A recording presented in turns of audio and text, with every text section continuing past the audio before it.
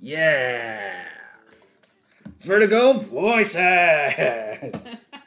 Said that really loud to mask me turning off the fucking keyboard. We do what we must here. Hey, everybody. Welcome to another episode of Vertigo Voices. I hope you enjoyed The Wolf Among Us. And I forgot to mention last time that we were breaking away from pilot season for an episode. But guess what? We're back with pilot season. Is it even really a running thing if we keep interrupting it? No, I don't think so. We make the rules here as we go. Yeah, I guess. So we're back with pilot season. We're going to watch the first episode of Doom Patrol, which I just realized, technically speaking, this is the first episode of Doom Patrol, but it's not really the pilot. No, they had a backdoor pilot on an episode of Titans. Aha. Well, you would know more about that than I. Do explain. No, there's an episode of Titans where they meet the Doom Patrol. That's it. Okay. Most of the cast is the same. The only difference is Crazy Jane isn't on it. Oddly enough, Cyborg was never in an episode of Titans, which is weird to me. That is weird. He's only on Doom Patrol. And the Chief had a different actor playing him. Oh. It was a Hispanic actor whose name I can't remember. But yeah, so then when they announced the show, the same three play Negative Man, Robot Man, and Elastigirl, but the Chief was recast. Also, the Chief can walk in Titans, and he gets crippled at the end of the episode. Hey. Well then. But other than that, it's a nice little setup for the characters. Although I believe since then they've announced that they take place in different universes, so it doesn't. I don't know, whatever. All right, we're gonna watch Doom Patrol. First episode. This is the Blu-ray of the first season, so we're gonna hit the pilot on 3, 2, 1, go. Play. And we're off. Black screen. It's just saying 0. It's not playing yet. Colby's probably going to do a lot of talking here because I'll just say right now, this is a Vertigo for me, and I really love this show. Why do you do that at the start? You did a Swamp Thing too. You gotta build to the fucking... It's dramatic tension. Come on, you're in theater, you know this. I'm sorry. Did I get too excited? No, I don't like this show, so... Well, I like Swamp Thing. Yeah, no, I'm just saying that since you like Doom Patrol, I'm going to say I don't like it. No, fine then. Go ahead, me contrary. I forgot Matt Bomer plays Negative Man. I haven't finished the second season of this. I've only watched the first season and like half the second. I need to do a big rewatch of the whole series because when I was watching season 2, it had been since season 1 was new, since I watched it. So at the beginning of season 2, they're all tiny. I was like, where the fuck did they get small? Like, I totally forgot how the season ended. I haven't started the second season yet, I have to admit. Well, it picks up directly after season 1. Okay. Yeah, Doom Patrol's an interesting franchise. They were created in the 60s, almost exactly, within a couple months of the X-Men. I heard that this actually came out first. Yeah, I think so. But they're probably conceived around the same time. Yeah. Just with the way publishing works and all that. But so they're both stories about freakish outsiders with strange powers who are led by a mysterious dude in a wheelchair. Mm-hmm. And there's some obvious direct similarities between the two franchises. And for some reason, X-Men took off like crazy, and Doom Patrol never really became A-listers. The 60s iteration was around for a while, and then they kind of went away for a while and came back and went away and came back. And it's just been this weird, fluctuating publication history of differing continuities and creative teams. And depending on who's writing it depends on how serious it's taken and how meta it gets and all that. And it's an odd franchise, but it's one that I really like. I haven't read the entire series, but I've read a chunk of it. And I think this show is about as perfect an adaptation of this series as you can get. Do you know any of the story behind how it came finally to be a show? What the decision was? Not really. There was a ton of different scripts. Like it's, well, maybe not even scripts, but it's been optioned multiple times over the last 20 years or so into movies. Usually kind of trying to play up the X-Men angle, I think. Just DC being reactionary and wanting a franchise and wanting an X-Men movie. And this was like 2002 or 2003. I remember reading that there was that they'd optioned it, and then it switched hands and different creative teams and blah, blah, blah, blah, blah. And then when the DC Universe app started, they wanted new shows, and this was one of the ones that they picked. They chose wisely. Yeah. And it's still alive. The DC streaming app has ridden off into the sunset, but Doom Patrol's still going on HBO Max. The second season premiered there, and the third season is in production. They actually just announced that Michelle Gomez, I believe is her name, is playing Madame Rouge in the third season. She's a Doom Patrol villain. And you mentioned earlier she was in Doctor Who, but I can't remember what else I might have seen her in. I don't know, probably not anything. she's really well known for Doctor Who. And let me see. I'm going to look her up real quick while we're watching Alan Tudyk get turned into the villain. Very good villain. Michelle Gomez. There she is. She's on Sabrina, apparently. I don't know. I've never seen it. I see her face, though, and it's like, I've seen her and stuff. She's in Green Wing, Bad Education, The Book Group. A lot of British stuff. Chromophobia. Well. The Wedding Video. Ooh, she was on Taggart back in the day. Really? Yeah. You know what Taggart is? I've heard of it, but I've never watched it. It's a show with Edward Woodward. Oh. Edward Woodward. Wait. Fuck, maybe I'm wrong. Maybe I'm thinking of a different show. No, that's not Edward Woodward at all. Fucking what show am I thinking of? Okay, hold on. We're going to go on a diversion here. That was, we just saw Brendan Fraser's ass. Starring Brendan Fraser's ass. Actually, it's nice to see him in this show. Yeah. He disappeared for a long time. Yeah, he had a rough time. It's not the Equalizer. That's not what I'm thinking of. Hold on, just give me a minute. I will talk about his ass. Just give me a second. To be continued. It's not the Equalizer. That's not what I'm thinking of. Can't be. Must be. God damn it. I swore there was a show that he was in that was called something like Taggart. You'll remember it tonight in the middle of the night. No, because it's not on here. I'm probably just thinking Taggart and for some reason conflating the two. I feel like a fucking idiot. All well and good. Anyway, so yeah, what's his name? Brendan Fraser's ass. Brendan Fraser's ass had a rough go of it. So Brendan Fraser, when he was doing one of the Mummy movies, he like injured his back really badly. Oh. And that put him out of commission for a while. He also had to deal with sexual harassment with some producers. What? That like sunk his career for a while. And he just kind of got pushed out of the limelight through absolutely no fault of his own. And this has somewhat kind of reignited his career a bit. Like, like he stars as a superhero now. That's pretty fucking cool. That's awesome. and it's now that he's kind of back in the spotlight a bit more, people are now talking about what a raw deal he had and how he got just, fucked out of a really good career. And it's nice to see people acknowledging that and acknowledging the work that he's done in the past. Because, he could have been the next Harrison Ford, the Mummy movies were fun, swashbuckling action a la Indiana Jones. Kind of like, oh Christ, what's the modern day movie I was just thinking of that's in that vein? Oh, I don't know, it doesn't matter. Anyway.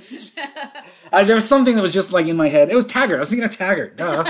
He could have been the modern day Taggart. Alas. No, I think the last thing I saw him in before he disappeared was Gods and Monsters. That was before the Mummy. Was it? Yeah, that was like 97, 96. Wow. Mummy was 99. First Mummy was 99. Wow, Yeah. really? Well, you mentioned earlier being flabbergasted that college Time. was 20. Yeah. It's like, no Just way. completely blown away by the concept of time. That was 98, was Gods and Monsters. Mummy was 99, so yeah, it was before that. Okay. Never mind then. Good movie. He's great in it. Yeah. It's sitting on that pile of discs right there next to my DVD player. Because I have James Whale's Frankenstein and Bride of Frankenstein right underneath it. Nice. And I'm going to have a threesome with those movies later. I want to watch. Would you like some alone time? If I'm going to see those movies, yeah. No, but I'm planning on watching all three back to back. Because I've been wanting to do that. Hey, there's Negative Man. Hello. The way they do the Negative Man effect is pretty good in this. Because it's a hard effect to do, because in the comic, he's always just a black silhouette with, like, energy around it. Right. And, like, how do you fucking make that 3D? Indeed. I think the way the show does it is really well. And I fucking love Chief, Timothy Dalton. Yes. Yeah. He's an insanely underrated actor who's been working consistently for decades. And people think of him as the Bond in those two movies that we don't like. But he's done so much more than that. He really has. He really has. He's a very good actor. And, honestly, I'm going to go against the popular vote here, but I really don't think he was that bad of a Bond. No, he was a fine Bond. I mean, there's nothing wrong with his take. It just wasn't Sean Connery, so people get pissy. Because people are dumb. Well, to go down that rabbit hole, it's like somehow he was placed lower on the rung than Roger Moore, and no offense to Roger Moore, but seriously, some of those Bond movies are fucking ridiculous. Yeah, exactly. But that was the ridiculous era. I don't hate any of the Bonds. I don't even hate Australian Lazenby. Oh, no.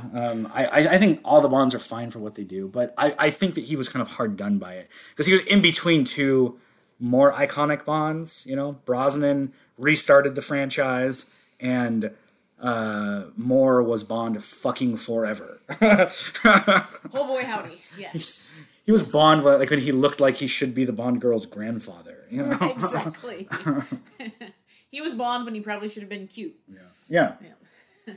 But I like Timothy Dalton. I remember watching Hot Fuzz in the theater and being like, where the fuck has this guy been? Because he's magnificent in Hot Fuzz. He is. Yeah, where the fuck was he's been doing stuff. He's just not on, like, probably, like, American cinema radar. True. He's been doing a lot of things here and there. But he really fucking nails this character. Like, he makes this role his own. And you can tell he's having a lot of fun with it. His what's the word I'm looking for? Balls. His balls. They're just off screen every time he's on camera. Like right now. His balls are out. The entire crew is reacting to it. He lends so much gravitas. Right now his balls are just off camera. The actor, what's her name? Elastigirl. Her eye line is actually his And if you watch the show long enough, you will see spots where you can actually see his balls on camera. No. You know what else Timothy Dalton was really good in? What was that? Taggart. I really need to watch that. Everyone was in Taggart. Brendan Fraser. Elastigirl. I can't remember the name of this actress. I don't remember either. Wait, hold on. I have it up. Maybe. Paw Patrol series. Her name is Elastigirl. Huh. Ah. April Bowlby? I don't know how to pronounce that. Bowlby, I would say. Bowlby? Let's go with Bowlby. She's great. Yeah. She does really... Oh, that's the only time you really see Robot Man's whole body. That is true. He's always got the jacket on after that. And his torn jeans. Yeah. Which I don't know how he gets in. Yeah, exactly. I don't know how he gets in the jacket. If you notice, the jacket sleeves are torn, like right here, or maybe there's a zipper or something. But it's one of those, like, that wouldn't work. Like, you'd literally tear that off every time you put it on or off. So maybe he just doesn't change. His t-shirts change, though. True. There's a few t-shirts he cycles through. Part of the physical therapy process. Yeah. Anyway, you were saying. Was I? I don't know. You were going to say something about April Bowlby. Yeah, the Robot Man became Taggart in the later seasons of Taggart. And No, it was weird. It was weird to see Robot Man acting against Brendan Fraser because they were both on it at the same time. It was just... How they brought those two together. It's a story. Is this joke working? I can't... I don't know if it is, but I'm having fun with it. So one thing about Robot Man's design. So his design is very... Like, it's exactly the same as the comic, basically. Mm-hmm. One thing that I hadn't considered until 2 summers ago, I was at a Comic-Con, and I met this artist who I really like. This artist named John Delaney. He did the art for a comic series in the 90s called Adventures in the DC Universe. And that comic was, like, seminal for me as a kid because it introduced me to a lot of DC lore. And meeting him and talking to him for a while, he drew me a picture. I just bullshitted with him for a long time. He said that one of the issues before that series got canceled, they were going to do an issue focused on Robot Man. And he said they didn't get to. And he goes, Robot Man's my favorite character in comics, and I really wish I could have drawn him. And I was like, oh, that's cool. Like, do you like the Doom Patrol show? And he's like, yeah, I like it. He goes, but man, there's one thing that hangs me up. He's like, just as an artist, I can't get over the fact that Robot Man's jaw doesn't move. And he goes, every time he talks, I want it to be like, And he's like, but it doesn't, and that just bugs the shit out of me. That's true, it never does. Yeah. And it's hinged, so it looks like it should, but it doesn't. And now I can't not see that. Like, I feel like they probably tried it and it doesn't work, or maybe it was too loud or too distracting or something, but I cannot say that it ever moves. That's true. I did not notice that before. Yeah. Oh, here's Matt Bomer as Larry Trainor. I absolutely love the changes that they made to this character. In the comic, he's just a pilot who gets turned into Negative Man. And in this, they give him this whole rich backstory as a closeted man in the 1950s. And that's so interesting. Like, that's a really interesting way to take the character. Especially because Doom Patrol has long been, like, queer-coded. Like, that's been, like, within the DNA of the series. Which is something that I should bring up, because Grant Morrison was a huge influence on why this comic book is popular. Grant Morrison revived the comic in the early 90s, late 80s, I take that back, I don't know, turned it into a Vertigo comic, and the reason that people know Doom Patrol now is because of Grant Morrison. Mm-hmm. And recently, it's actually been a couple months, but I just found out about it recently, Grant Morrison did an interview where I say he, and I shouldn't, Grant Morrison mentioned that he is gender fluid. And again, I say he, but I shouldn't. Grant Morrison's preferred pronouns are they. Okay. And this is something that I didn't know, and Morrison said in an interview that through their entire life, they've identified as both male and female. But there was not the available terms to really express that. Mm-hmm. And Morrison said, now, this current generation has made it safe to do that, and he again, I say that's going to be difficult for me because Morrison is somebody that I've read for 20 plus years, and in all of Morrison's public appearances, Morrison's always presented as male, and like there's a million pictures of Morrison in like 3-piece dapper ass suits that I would fucking kill to own.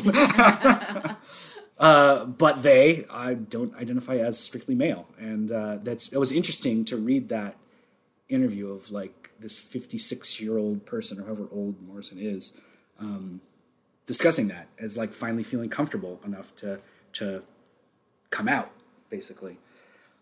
That's fantastic. All because of this new generation making that acceptable. And that I think is kind of an interesting, I don't know, not subplot, but that's an interesting way to look at Larry Trainor's story in this series. And I don't think that was intended back in the day. Like when Morrison was writing Doom Patrol, that wasn't a part of Larry Trainor's story, I don't believe. But that kind of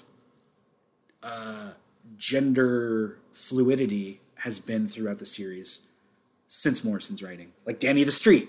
Right. Transgender street. A character that is a gender fluid, literal, sentient piece of concrete. Exactly.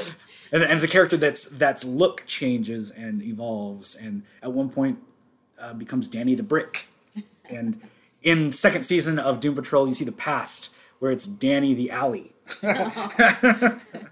Many iterations. Yeah.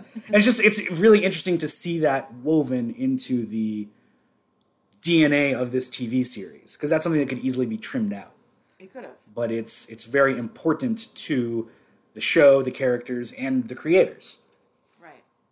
Well, it makes it feel more, for lack of a better word, authentic, too. Mm-hmm. In fact, Doom Patrol comic had what is probably the first transgender superhero. Who's that? Back in 1993, Rachel Pollack created the character Coagula, whose real name is Kate Godwin, who is a transgender woman. And Rachel Pollack is in fact transgender, and she put a lot of, she created this character to basically reflect herself and trans readers of the comic. That's awesome. Yeah. And so again, I mean, this series, story, comic book, show, whatever, this is has that kind of, what's the word? Progress, I guess, baked into its DNA. That's cool. Makes me like it even more. Yeah.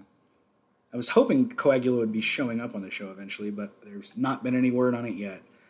And the show has brought in some pretty deep-cut characters.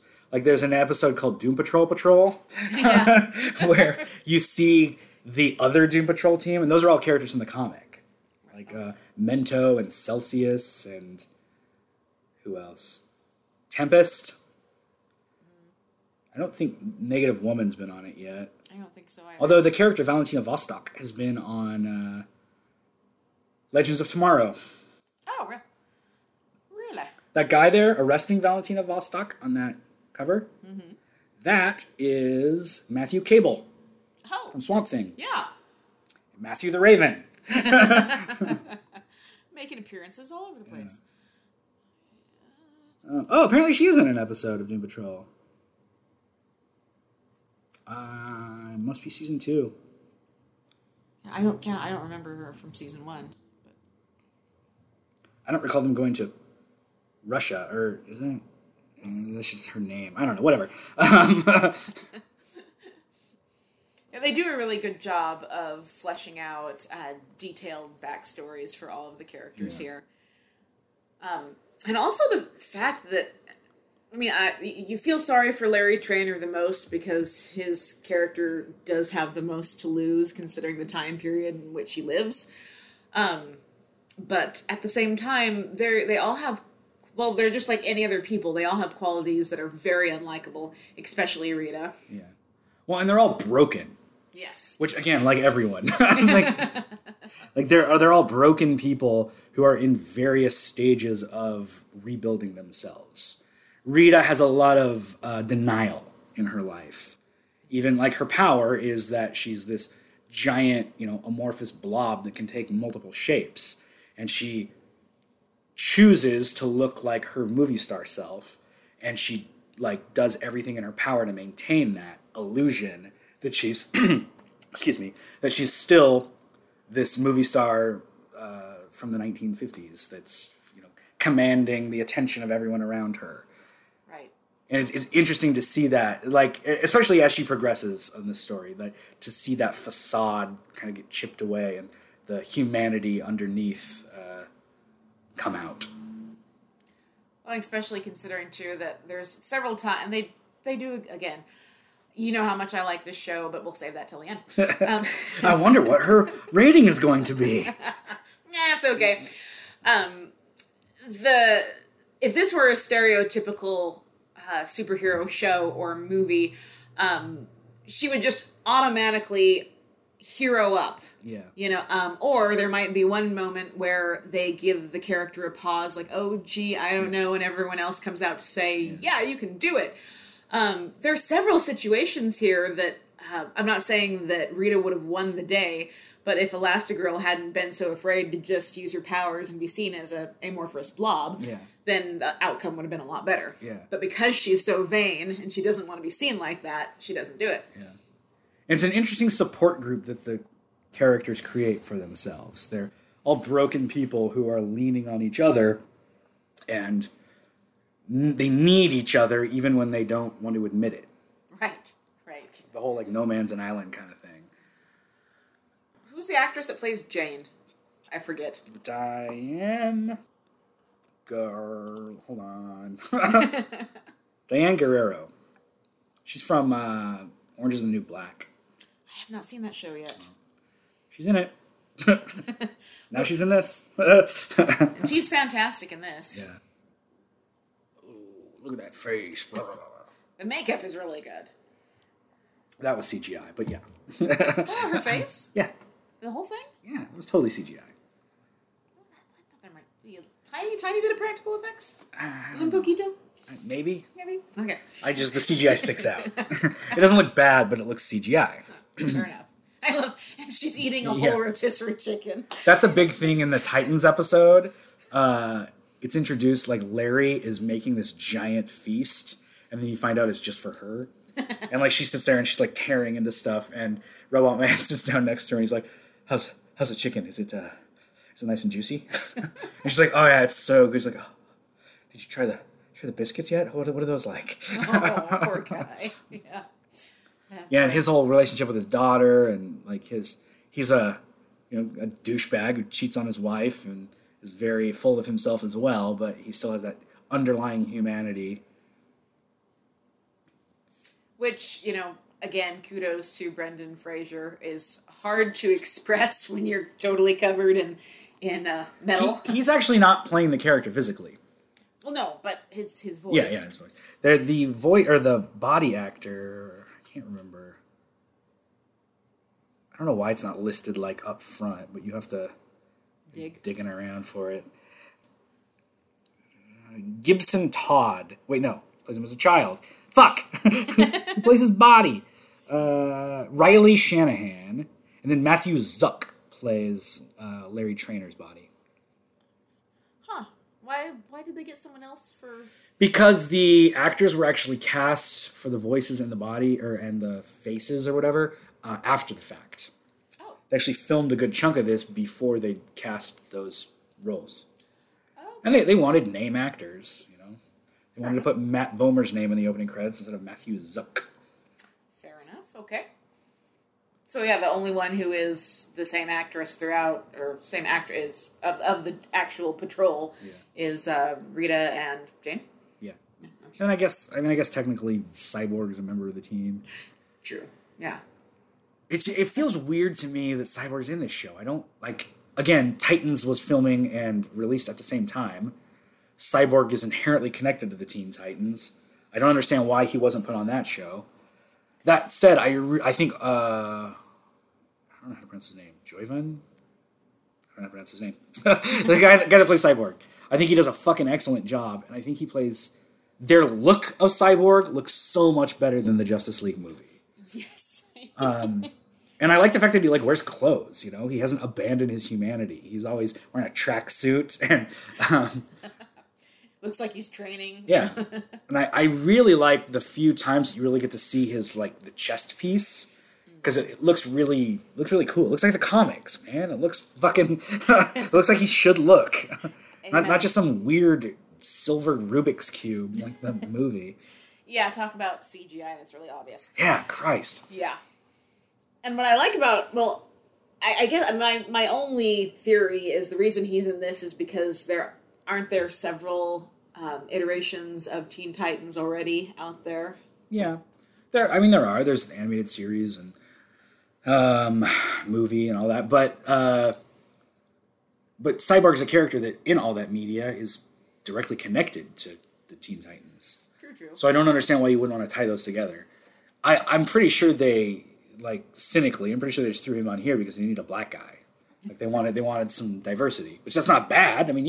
Bring in some diversity. There are black characters in Doom Patrol that they could have used, but they probably, more than anything, it was probably just they wanted a recognizable character in pop culture to put in this.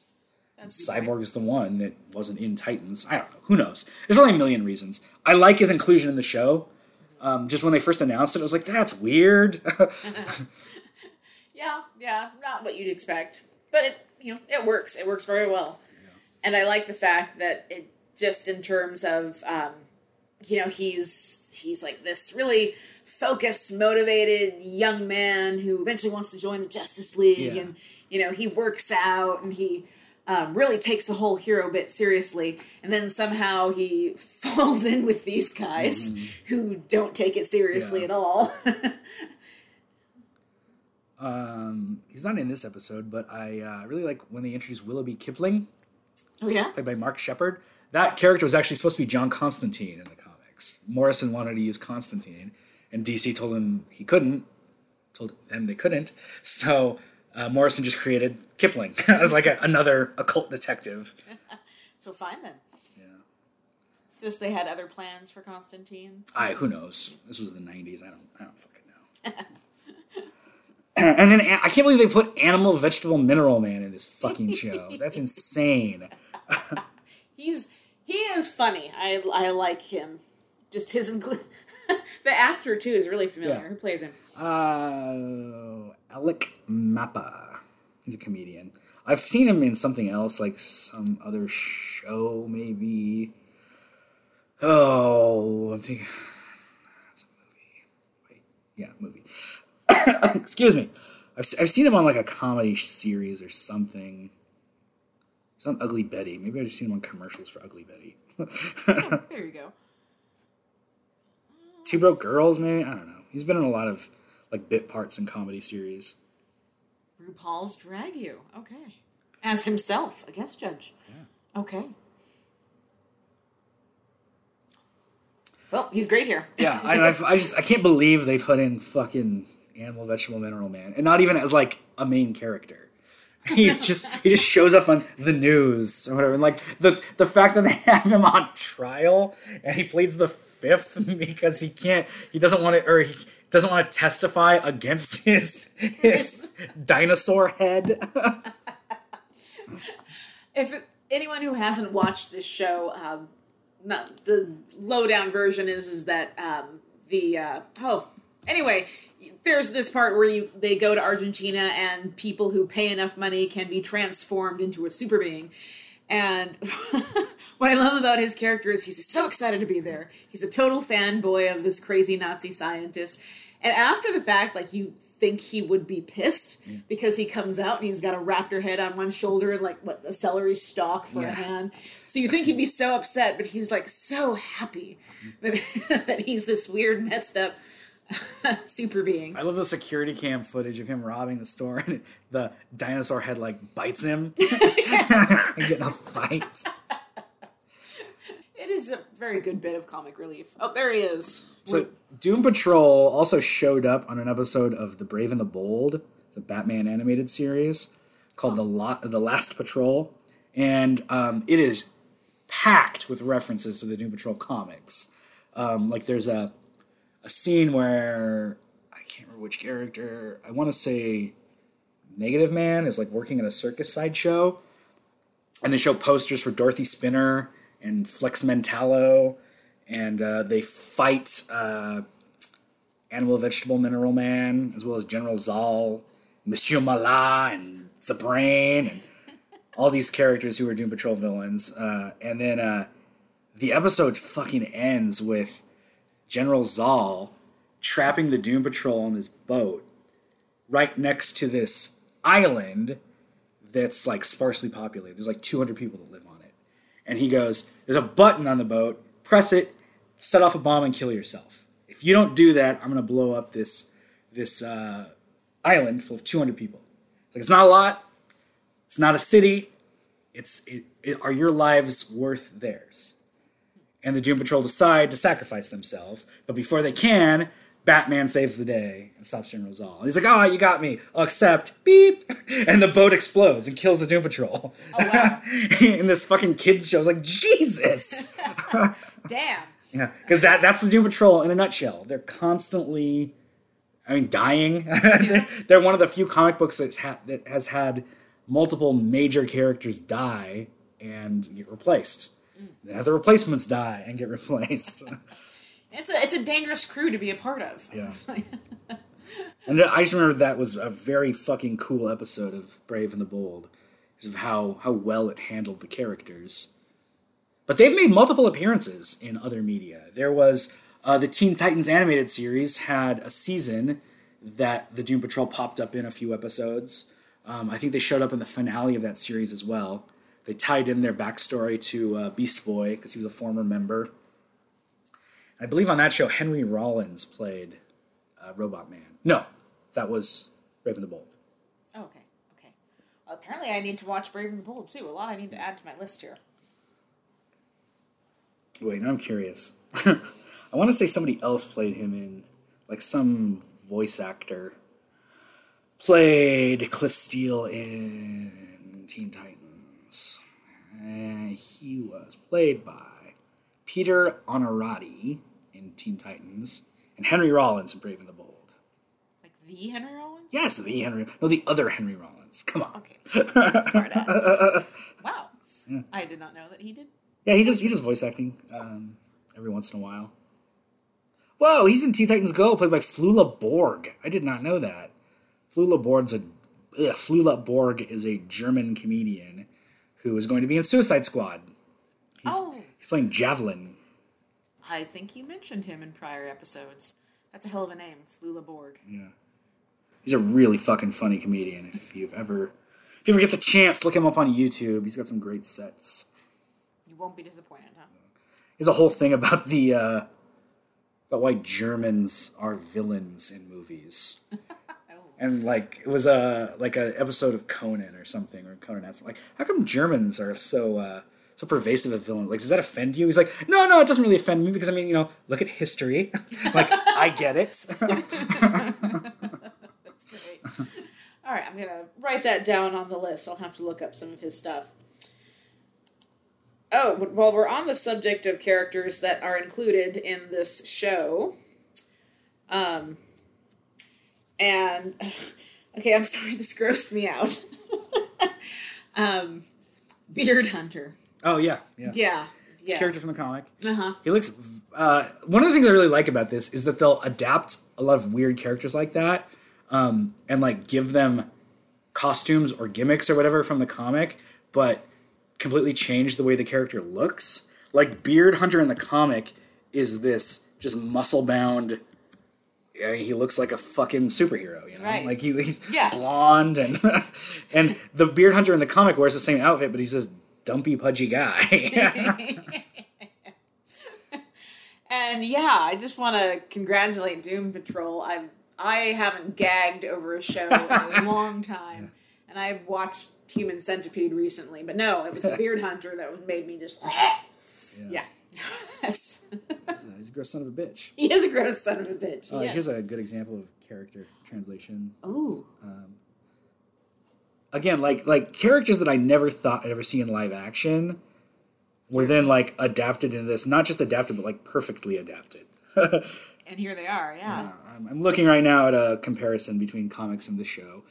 Various characters, Chief, Mr. Nobody, which is Alan Tudyk's character. Who we love. Cyborg, Silas Stone. Okay, get to the weird ones. Our Beard Hunter. I love his little insignia on his uniform, too. Willoughby Kipling. He's just a dude in a trench coat and a scarf. That's his big thing. Flex Mentallo looks like exactly the same. Yeah. I was so fucking happy when they did Flex Mentallo. Darren Jones. The Bureau of Normalcy is not in the comics. It's a different organization. It's called, I think it's SHADE, SHADE. There might be a different organization as well that I'm thinking of, because there's a couple of those weird government acronyms in there. Oh, there's Dorothy Spinner. She comes in season 2. Oh, right on. Dr. Time. Oh, wow. I remember seeing the images of him before season 2 came out. I was like, are you fucking kidding me? Yeah, it's a dude with a big clock head. Because why not? A Red Jack, another weird character that, again, is pretty well adapted. Just that odd design. He looks really cool. Oh, they didn't have the candle dude. Candlemaker? I think that's his name. There's this enemy in season 2 that I think is a creation of Dorothy Spinner. And in the comic, it's just this weird, grotesque-looking creature with ring of candles around its head. And they managed to like make that on the show and make it look real and creepy. And well done. Yeah. Yeah. Yeah. It's one of those things that usually you'd think that, so many years ago, you'd be like, no, this isn't, you can't adapt this. Yeah, exactly. You got to change it. Yeah. But no, they do. And it's zany and it's weird, but also very grounded and a lot of fun. Yeah. And so, I mean, they focus on the characters' cores, you know, like the damaged people needing support and growing. Right. And when you have that as the core, you can be as fucking wacky as you want, or as grotesque or weird or campy or whatever. And you can balance all of that as long as the core is strong. Right. It's the exact same reason why the Marvel Cinematic Universe does so well. It's just a completely different example of it. You know, the MCU stays true to their character's core and then makes accessible, wide-reaching comic book stories that you know have become a pop culture juggernaut. This takes the same approach, but to this weird, eclectic group of castaways. Who would not have found each other anywhere else. Yeah. And this show has become incredibly popular, just with a different audience. Well deserved. Yeah. And when is season 3 coming out? I don't know. It's just in the works. I don't even think they're filming yet. I don't know. They may be. Who the fuck knows? But there's not a release date set. That's for sure. But they are filming. Or they will film. I don't know. They're either filming or they're writing. And you know these things, though. not this thing, because they just announced the new cast member. That's as far as I know. Okay. I haven't seen any set pics, so I don't know if they are actually filming. But I'm just glad that it didn't get like shunted away or just killed off when the streaming app went under. Exactly. Yeah. It was no Swamp Thing.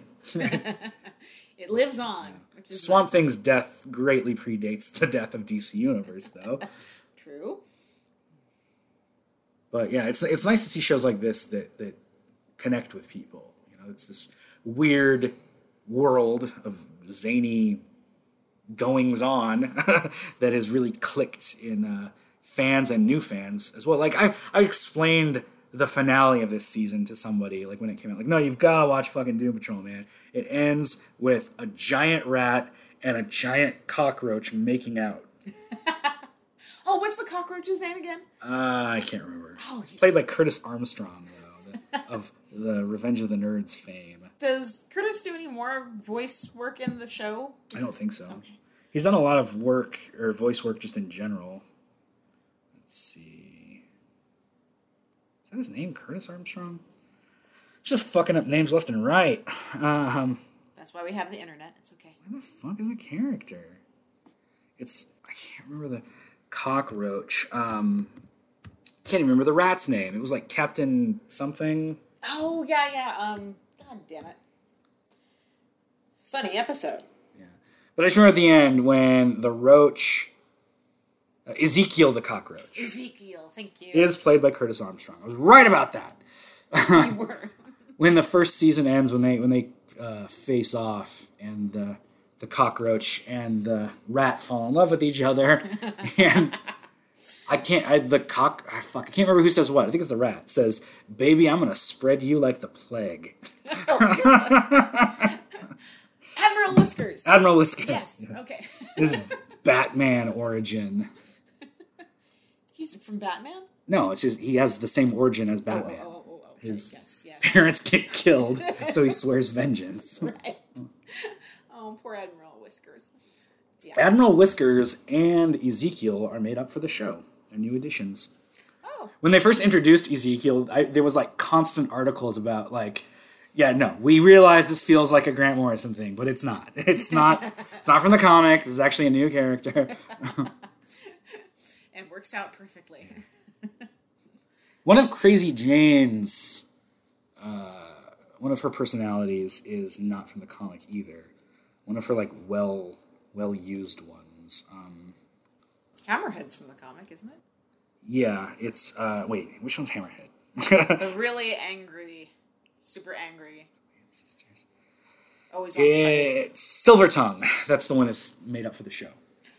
When she has like silver shit dripping out of her mouth. Yes. And every time she speaks, the words become like razors. Yes. It's a very visual power, and they probably just invented it for the show to give her a power that's more visual and more threatening.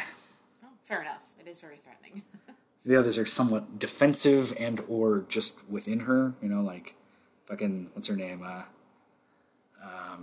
The little kid one. Baby doll? Yeah, Baby Doll. There was another one I was thinking of, though.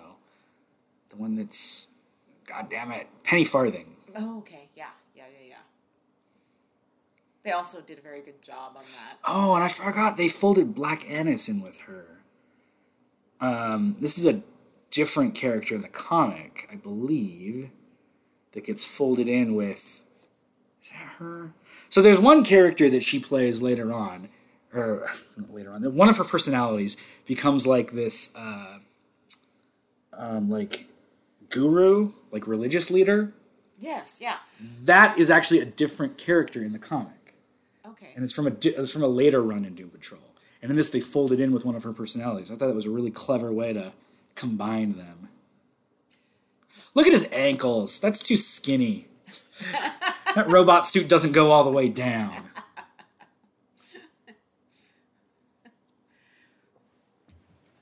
So, going back to Rachel Pollack for a minute, I mentioned that she wrote, so she's trans, and she created the character Coagula. Yes. One of my favorite fucking stories of all time is how she got the job to write Doom Patrol. Okay. So, Grant Morrison was writing it. Grant Morrison was about to leave. And Rachel Pollack was at a party in New York, and she met Tom Payer, who's a Vertigo editor at the time. And she told him at the party, like, man, I love Doom Patrol. It's one of the only comics that I read. And if I were to ever write a comic book, it would be the comic book that I'd write.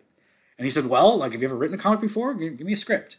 So she sent him a script, and he said, like, okay, well, we'll have you replace Morrison. Sounds good. But they kept it under wraps. And then she started doing letters to the editor in Doom Patrol. So she'd write into the editor, who was Tom Payer, and claimed to be this huge Doom Patrol fangirl, and she had this whole, like, voice that she would use as, like, a ditzy, like, valley girl. Like, I totally love Doom Patrol. And I really want to write it. And this went on for, like, a few weeks. So she's like, please let me write it. And he's like, no, you can't write it. And then the last letter, in Grant Morrison's last issue, she wrote in and said, like, look, I really need this job. I already told my parents I got the job. Please give me this job.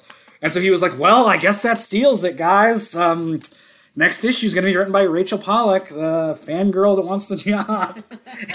Apparently some fans, like, freaked out because they didn't get that this was a joke going for her. Yeah, and so the Payer then used the response to that letter to officially announce that Rachel Pollack was in fact taking over the book. As a result of these letters being printed, some people believed that the letter column was how she actually got the job. That's funny. She's got a great sense of humor too. Yeah. And I just love how meta the comic got back, even back in the 90s. You know, this was the fact that they were using the letters column to set up this whole false narrative of how the writer got the job. Well, that's a clever way to do it. Yeah. So Rita's power has changed a bit in the show as well.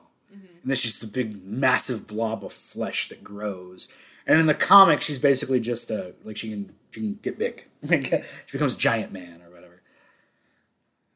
The 60-foot tall woman type of deal. Yeah. You know what's funny about this character, too? She's not the only Elastigirl.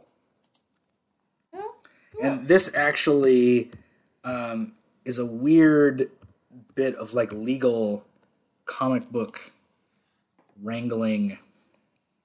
So the main character in this is named Rita Farr, Elastigirl. Yes. In The Incredibles, Mr. Incredible's wife is named Elastigirl, Helen Parr. Oh my God, that's right. Yeah. Yeah. So Helen Parr, Rita Farr. That's really weirdly close. That is. Especially to have the same power set, or a similar power set, rather, and the same name, the same superhero name. Yep. So, Disney and Pixar, whoever fucking produced the movie, was able to use the name Elastigirl for the character in the movie, but they couldn't use that name on any marketing or toys or anything.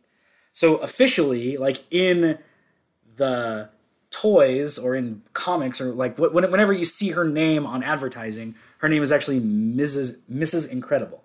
Oh. But within the movie, it's Elastigirl. It's like the whole Shazam Captain Marvel thing. Yes. You can call the character Captain Marvel in the comic, but for marketing purposes and for like titles, he has to be called Shazam. There you go. Although not anymore. Yeah. Circumvented that. That's one of those things that, like, I don't fucking care. I'm always going to call that character Captain Marvel. Okay. He's been Captain Marvel for my entire life and for like 60 years, and now because of a court ruling, he has to be Shazam. Which doesn't make any sense. That means he says his own name. Because he says his own name to turn, like, he can't say his name, or else he turns into a little kid. It seems a little backwards. Plus, that's also the name of the wizard. You have two characters named Shazam in a story called Shazam. That's also the magic word Shazam. Like, it's too complicated. Why do that to yourself? DC actually originally, when they made the change from Captain Marvel to Shazam as his name, there was a comic in between that called Flashpoint, which was this alternate universe story. It's fucking dumb. It was right. Well, that itself wasn't dumb, but it led into the New 52, which was fucking dumb. Yes, it was. In Flashpoint, he was called Captain Thunder. Okay. Like, just do that! Right. Fucking call him Captain Thunder! Can't use Captain Marvel anymore. Call him fucking Captain Thunder. That's a name that fits. You know, his power comes to him through thunder. It harkens back to Captain Marvel. It ties in with the Thunderbolt logo or whatever. And it's not Shazam. It's not just his goddamn name. Well, I've been heated about this for 10 years. Understandably so. Never let it go. Damn it. Well, you know, it is rather silly that someone would scream out their own name before transforming into a super being. But well, and in, like, I don't know if they address it or not, but, like, in one of the movies, Justice League War, the New 52 first movie, when he meets Flash, he's like, "Hi, I'm Shazam," and, like, nothing happens. He's just like, that's literally his thing. Yeah. Shouldn't that be like poof? Yeah. There was even a joke about it not that, but in the comics for a long time, Captain Marvel Jr., his word to power up was Captain Marvel. He'd say Captain Marvel, and then he'd turn into Captain Marvel Jr. And it was brought up the fact that he's a superhero who can't say his own name. And the fact that was actually addressed, but they don't address it for Shazam or Captain Marvel Sr. Whatever. Maybe they do address it, but if they do, I don't care. I don't like that. I don't like that they have to address it. It's a different name. Just they make it unnecessarily complicated. Okay. The team's coming together. See, and I remember Swamp Thing takes him fucking an hour to turn into Swamp Thing. Uh-huh. Like, the opening of this is Robot Man turning into Robot Man. That's true. And everyone else, like, you know, you see their origins kind of in flashback, but almost not really, because their origins kind of almost don't matter. Mm-hmm. It makes them who they are, but it's more about dealing with who you are, right, than focusing on how you got that way. That is a very valid point, yeah. And plus we get all that stuff in episodes to come. Yeah. And it's interesting. I think it makes these characters more rich in that it's about, like, all the facets of what make you are equally important. And the flashbacks and the dwelling on the past aren't all handled at the beginning. Like, it's tangled with the rest of the present and the future and all that. Exactly. There's the complex shit that goes on in everyone's head. Right. Well, especially with all of them in again, words, hard, English, Anyhow, all of these characters and their backstories, like you alluded to, like, if we had to see Jane's backstory within the very first thing of the pilot, then that would be entirely its own show. Yeah. And one of the things that they do with her that I really like is that when you first meet her, you're like, wow, this person is, you know, they obviously have issues. They're kind of an asshole. But as the show goes along, and you're like, oh, well, yeah, you know, if I had that much swimming around in my head, I might be a bit of an asshole too. But again, they don't feed it to you all at once. And the characters are more multifaceted. Christ, you talk now. You go ahead. I love the episode where they go into Jane's mind as well. That's the one. That's so interesting. And that's also right out of Morrison's comic. That's exactly what it looked like and what the characters looked like and what her psyche looks like in the comic. That was one of my favorite episodes of the first season. And isn't Black Annis shows up in that, right? Maybe. I don't know. I think so. A few of the Doom Patrol characters have been turned into toys. Oh, do you have any of these? Yeah, of the DC Universe, what was it called? DC Universe Classics. DC Universe Classics. It was a toy line that ran from like 2003 or 4 or so until just a couple years ago, and it changed names a few times. But the core of the toy line is called DC Universe Classics, and they made a Robot Man toy that had a removable headpiece so you could see his brain underneath. And then they made Negative Man. They made 2 versions of Negative Man. One where he's all wrapped up, and then one where his bandages are coming off, so you could see the like translucent blue skin underneath. Oh, cool! That one looked really cool. I have that version, not the main one. And then a couple years later, when the toy line transitioned to like collector only online, they made a big, tall Elastigirl to go along with them. Do you have that one? Yep. And then they also made a 2-pack of Monsieur Malat and the Brain for 2 villains. The Brain's like casing shows up in an episode, the Doom Patrol episode. Mento is talking about fighting the Brain, and you see his little shell. Yeah. What episode of the first season does Mento finally show up in? Doom Patrol. Is that okay? It is that one. Yeah. All right. I get some of the patrols mixed up. I don't remember which numbered episode it is, but that's the name of it. It's a good episode. You see like the public face of the Doom Patrol or whatever, the house. Yeah. That's not at all what it seems. Now, in terms of the writers of this show, who are the writers of the show? I've heard their names before connected with other stuff. But yeah, obviously not that big of a surprise. There's a writer's room, so there's going to be a whole lot of writers. The showrunner, if that's what you're talking about. Showrunner, yes, please. It's developed by Jeremy Carver. I don't know. Let's see. He did like The American Being. Oh, he was a producer on Supernatural. Yes, okay, that's where I've heard the name then before. Which is funny because the guy who plays Willoughby. Yeah, he was on Supernatural. Yeah. Mark Shepard, I think is his name. I think so. And he's a really fun actor. Yeah. He's on Firefly. Oh, is he? It's Badger. I don't think I've watched I haven't watched Firefly in forever. He's also on Doctor Who. He played a young version of his own father on that show. His father's an actor as well, named Morgan Shepard. And Morgan Shepard played the old version of this character, and Mark Shepard played the young version of it. All right.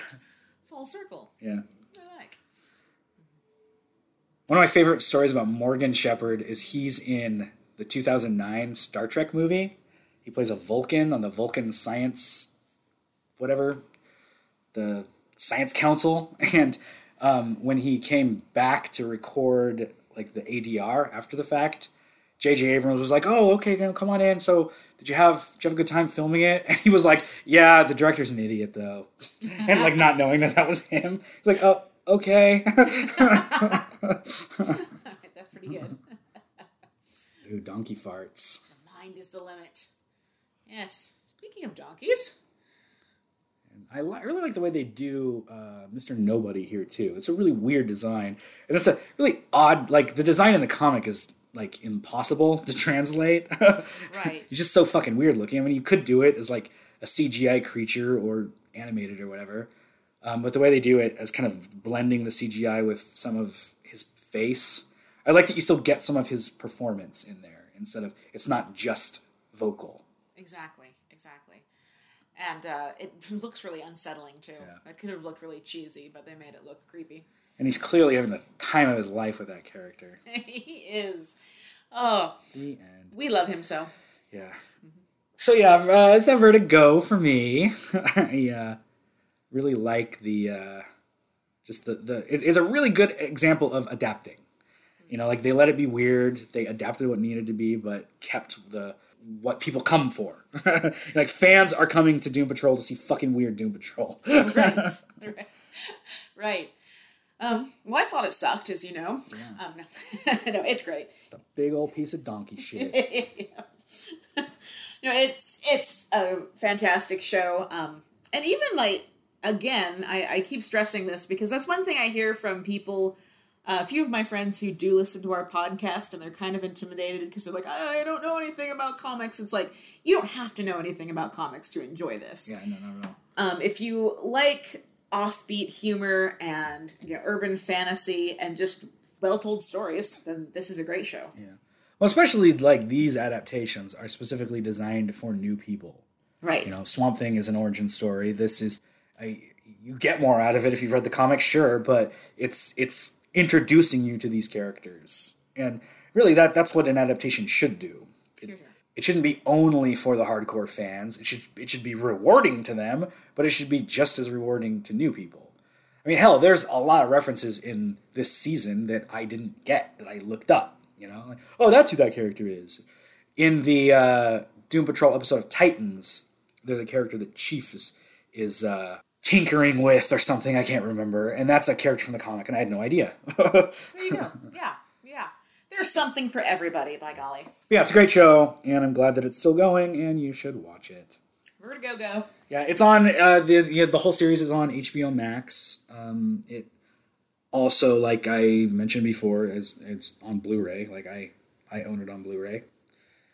So, buy it.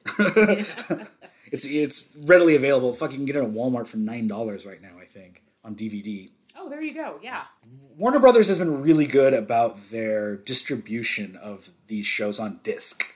Like typically the season comes out on disc just like a month or two after the season ends on streaming, and you can find them everywhere. Fucking Walmart, Target, just wherever you go. And I would highly recommend getting into this show. And they make make nice shelf candy. Looks good on my shelf there. Yeah, absolutely. Yes. Along with the James Whale, it all comes together so nicely. James Whale, who directed the pilot episode of Taggart. Oh, Taggart. As we all know. Well, now I'm fucking curious. But a wonderful show. Yeah. Find it and watch it. Binge it. We're still in the midst of a pandemic. Stay home and watch Doom Patrol. Yeah, exactly. You'll be glad you did. Pretty sure HBO Max is cheap, right? Yeah. So yeah, just do it. Fucking do it. Yeah, so end of the show time. Don't have any comments. Wait, let me double check. Make sure if we got any reviews from last time. Probably not. What's coming up next for our dear listeners? Just a minute. Okay, no reviews. So, suppose we should address the Snyder Cut shaped elephant in the room. That's going to be, by the time this episode comes out, it'll already be out. That's true. Fuck, that's, wow. Time's weird. Every day we march inevitably closer to our inevitable demise. And all we can do is cling on to the Snyder Cut flotsam and run it close. That's weird. So anyway, Snyder Cut's going to be out by the time this comes out, so we're going to have to watch it. I will do my damnedest to tertiarily tie it into Vertigo to give us an excuse to finally fucking get over that. Come for the bonfire. It'll be fun. So, yeah, Snyder Cut. And then I talked a while ago about wanting to read Human Target. And spoiler alert, I've already fucking read it. So I'm on the last couple issues of the ongoing series now in my own life. So, yeah, I'd like to talk about the original Human Target... Vertigo's original Human Target miniseries. And then do an episode about that. So I guess that's what we're looking at. Snyder Cut and then Human Target. Fuck, what did I just say? God damn it. We knew you'd get there. Yeah.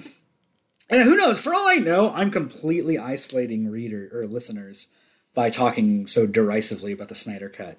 Because it has its fans. It does. Fuck, there was enough people interested in it to get a major studio to say, yeah, here's $70 million.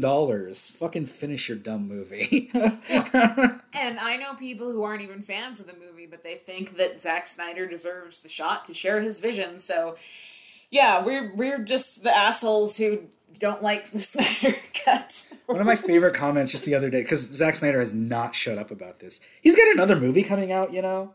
Does he? Like, within a couple months. But hasn't said word one about it, because he's so hung up on this movie that he made 3.5 years ago. But anyway, he fucking, where was I going with that? He's got another movie coming out, but he's still spending all his time talking about the Snyder Cut. And Christ, why was I? He just came out a few weeks ago and was like, I didn't even take pay for this. Like, I didn't take pay to make the Snyder Cut. And somebody commented, like, did you get paid the first time you made the movie? Like, because that's, like, literally, you did get paid. Yes. Don't do that. Yes. You got paid. This is on you now, spending your time and energy on this. Right. This is not about you helping some poor, small, independent filmmaker, come to a wider audience. Oh, dear. So, yeah, that's a really misshapen elephant. Yeah, exactly. Anyway, Snyder Cut, Human Target, gonna take my medicine and then have fun. Like, the Snyder Cut medicine and then enjoy talking about the next thing. We might, Colby might be on Quaaludes for that episode, but we'll see. So, into the showtime, like and subscribe, and make sure to share the episodes and fucking tell everyone. Tell your great aunt in Michigan to listen to the show. Right. You know what else she would probably be a fan of? Taggart. Go find the first season of Taggart. Look it up. It's probably streaming on some platform, like BritBox. Stellar show. Yeah. Like and subscribe. Follow us on Twitter at Vertigo Voices, Instagram Vertigo Voices, or email us at our email address, which is vertigovoices@gmail.com. Thank you for listening. Yeah, thanks. And see you next time for the Snyder Cut. Dun, dun, dun.